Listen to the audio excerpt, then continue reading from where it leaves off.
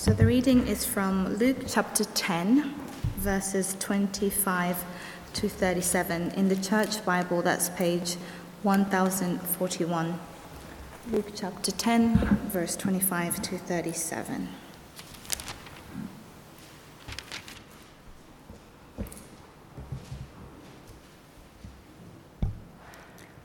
On one occasion, an expert in the law stood up to test Jesus. "Teacher," he asked, "what must I do to inherit eternal life?" "What is written in the law?" he replied. "How do you read it?" He answered, "Love the Lord your God with all your heart, with all your soul, and with all your strength, and with all your mind, and love your neighbor as yourself." "You've answered correctly," Jesus replied. "Do this and you will live." But he wanted to justify himself, so he asked Jesus, "Who is my neighbor?"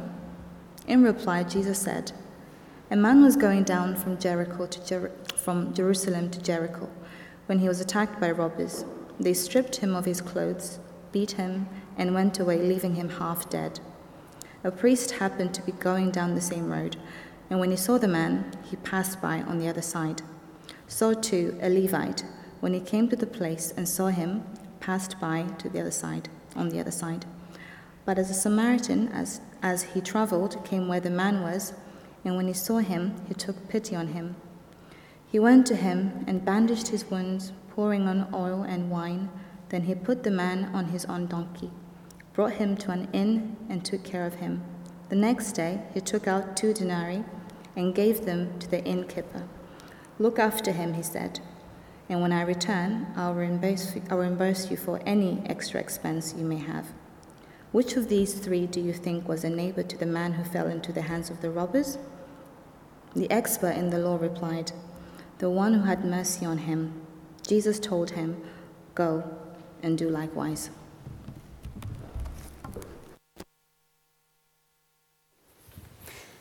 Thanks, Francis, for reading. Thanks, Steve, for praying.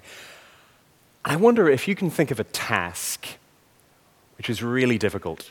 It's a difficult task, and you think, I'm bound to fail. The bar is too high, so I'll lower the bar a bit, so I'm more likely to succeed. Can you think of a task like that? It might just be tidying the house. It might be that you think, well, the bar is quite high for a tidy, clean house. I'm not sure I can manage that. I think I'm bound to fail. So I think maybe it's okay if the bar is a little bit lower and there are a few crumbs on the floor. And maybe a little bit lower than that, there are a few smudges on the window. And a little bit lower than that because, well, you only see the stuff inside the fridge if you open the door, and the door is closed. And a little bit lower than that because no one really uses that toilet anyway, so I don't have to clean that. And before you know it, instead of aiming high, you're aiming for the bare minimum. And it all seems fine, lowering the bar like that, until someone comes to visit, maybe a friend, or a parent, or your landlord. And they tell you, look, this place is a tip. It's not clean at all. They expose you. And you realize that lowering the bar doesn't really work. Well, hold on to that kind of thought as we come to this Sunday school story that most of us know pretty well. It seems simple enough. A lawyer asks Jesus, "Good teacher, what must I do to get eternal life?" Jesus tells him the parable of the Good Samaritan, where there's this injured man, a priest and a Levite pass him by. The Samaritan stops and helps him, and Jesus tells the lawyer, "Go and do likewise," with a very clear application for us. Be like a good Samaritan. Go and love your neighbor. Now, there's truth to that, but if we see this just as a simple Sunday school story, then we risk missing out on how richly and deeply Jesus can teach us through it. Because this story, it points to 3 things that Jesus does with us. Here's the first. Jesus exposes us. We're unloving neighbors. Now, the story, it starts with a lawyer wanting to expose Jesus. He's an expert in the Old Testament law, and he asks Jesus this question, "Teacher, what must I do to inherit eternal life?"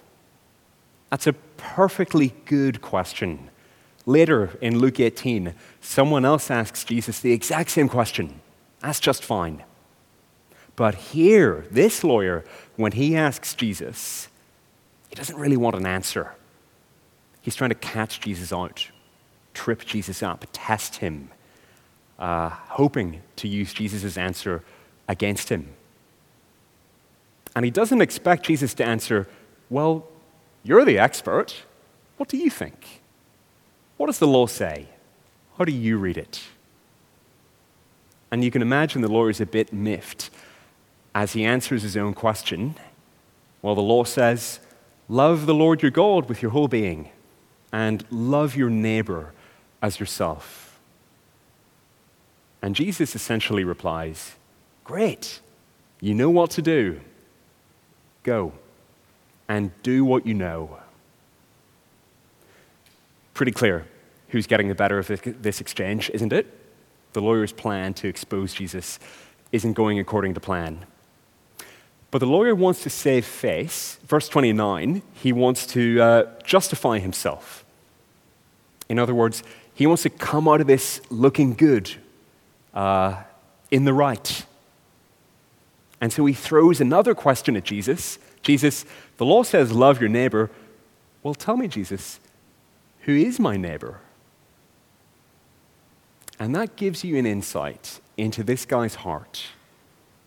Because when he asks, who is my neighbor, he's basically asking, who do I have to love and who do I not have to love? What are the limits on this law of love? Who isn't my neighbor? See, here's his attitude. He's asking, how low can I set the bar? What is the minimum that I have to do and keep the law of love?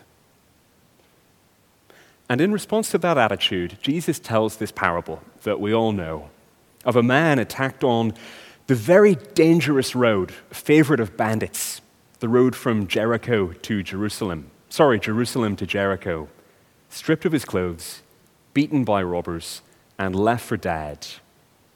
When a priest happens to walk by, maybe the man could just about glimpse the priest, despite the swelling around his eyes. Maybe he mustered the strength to stretch out an arm in the direction of the priest, imploring his help. But the priest sees him, and then he pretends not to see him, and he walks on by on the other side. And then a Levite comes that way. That's someone who runs the temple in Jerusalem.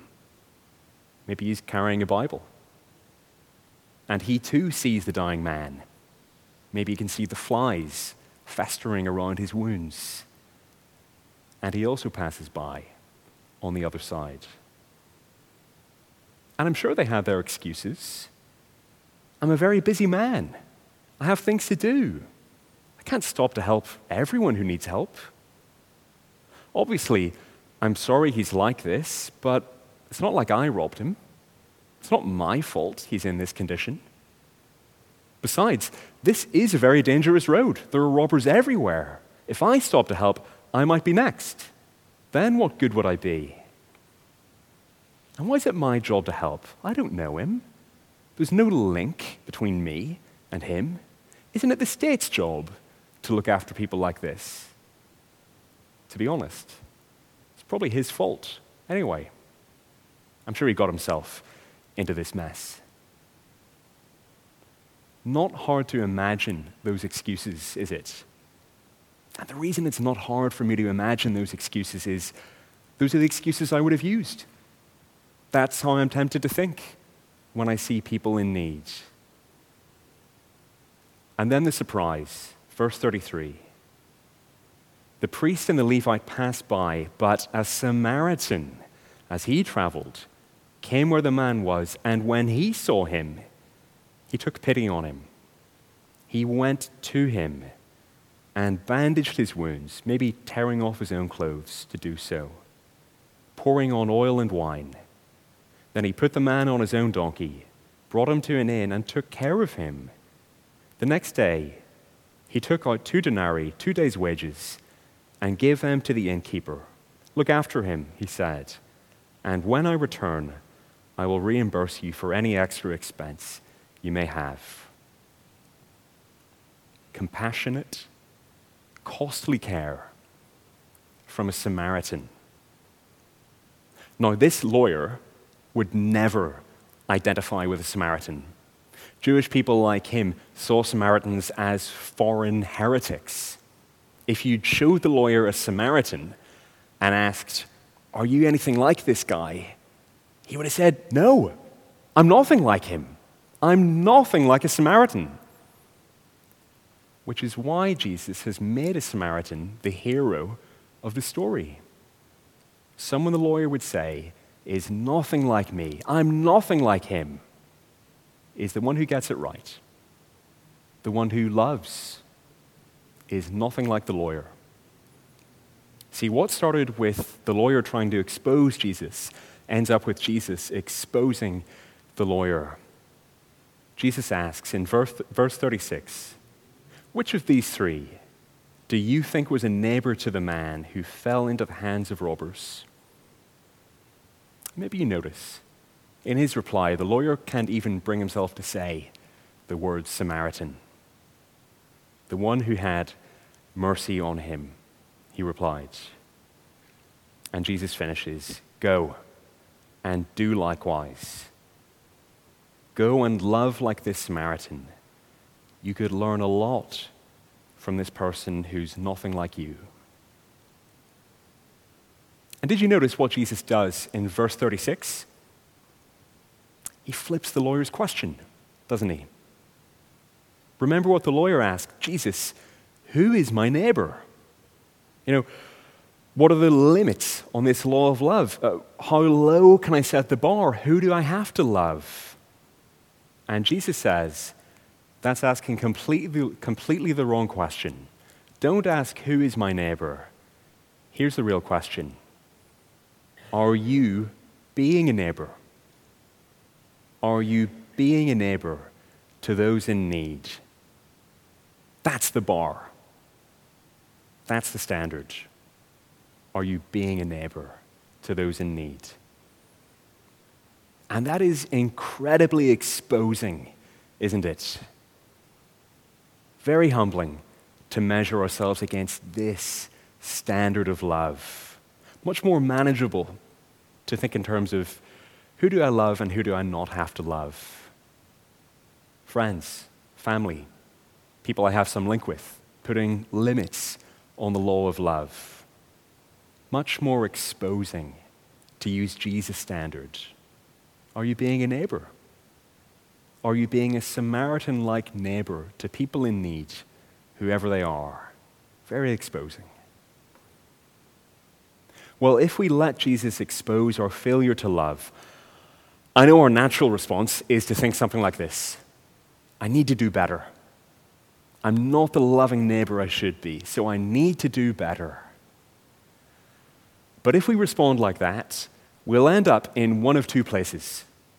Either we'll end up in despair, because the bar of love is way up here. I can't reach it. I keep failing. I'm just guilty all the time. Despair. Or we'll end up lowering the bar again to be more manageable, putting limits on the law of love to justify ourselves. And neither of those, despair, lowering the bar, is particularly satisfactory, is it? So what do we do? Well, when Jesus exposes us, we respond not by saying we need to do better, but realizing we need a Savior, someone to forgive us and change us. Which brings us to the next thing Jesus does with us. First, Jesus exposes us when we're unloving neighbors. Second, Jesus loves us. He's the loving neighbor. Because remember the context to this parable. If you've been here the last couple of weeks, Jesus tells this on the way to Jerusalem, on the way to giving his life for sinners, For people like us who fail to love God and love others the way we should, who are spiritually dead and deserve to be left that way. And out of love, Jesus is going to die on the cross so we can be forgiven, so we can be accepted, failures as we are, so we can have new life. That's the context. And so you can't help seeing in this parable a beautiful picture of Jesus' love, Jesus' costly love for us.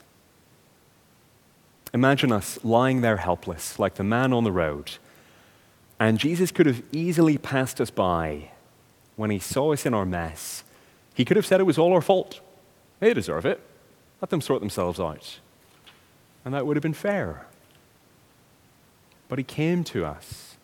He pitied us when he saw us in the mess we'd gotten ourselves into. And he came. And he didn't just risk getting hurt, like the Good Samaritan with the bandits on the road. He made himself vulnerable to suffering and death in our place, giving his body and blood. Also, he could lovingly restore us, tenderly put us back together, and one day return to finish binding up our wounds and bringing us home with him. The question Jesus asks in verse 36, literally, it's which of these three do you think became a neighbor to the man? Well, Jesus became our neighbor. He could have stayed far off, but he came close.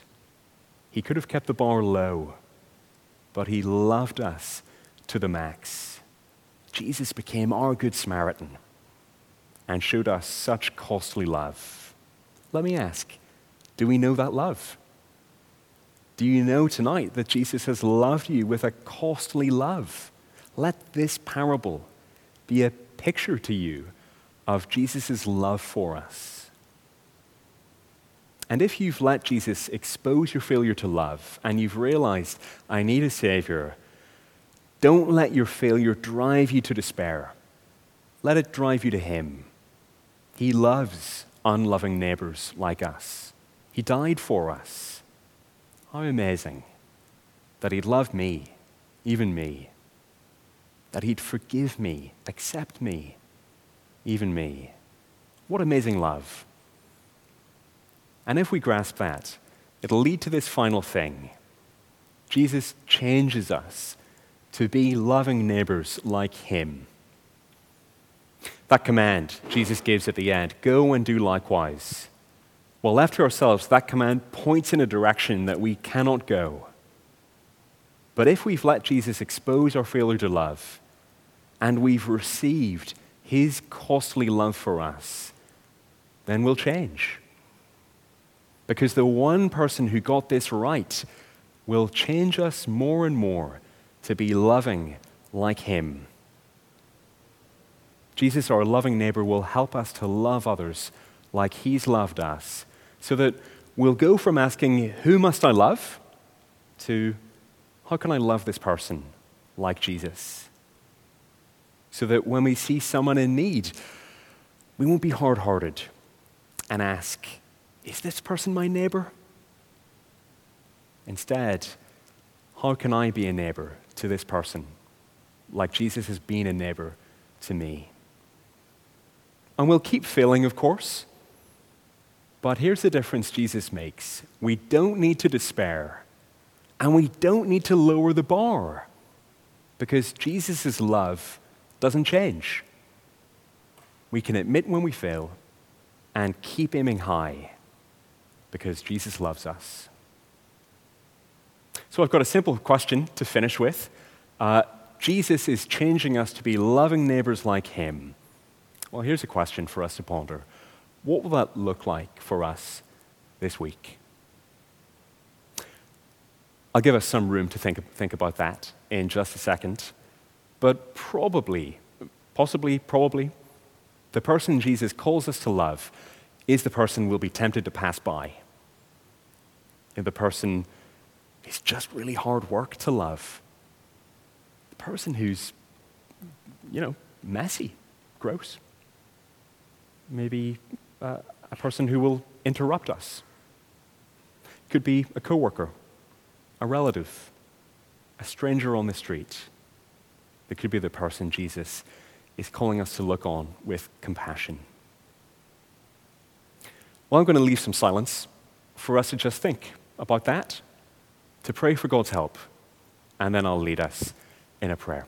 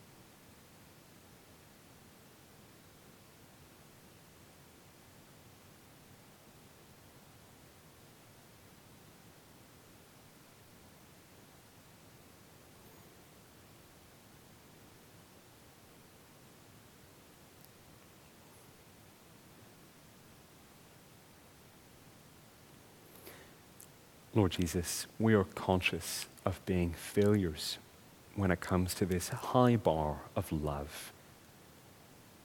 And yet, Lord Jesus, you have loved us with such a costly love.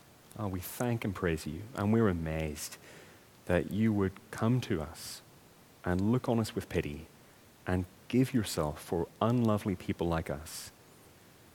Please, Lord Jesus, help us this week, either with people that we can call to mind or with people we don't know about yet, to be the kind of loving neighbors that you've been to us.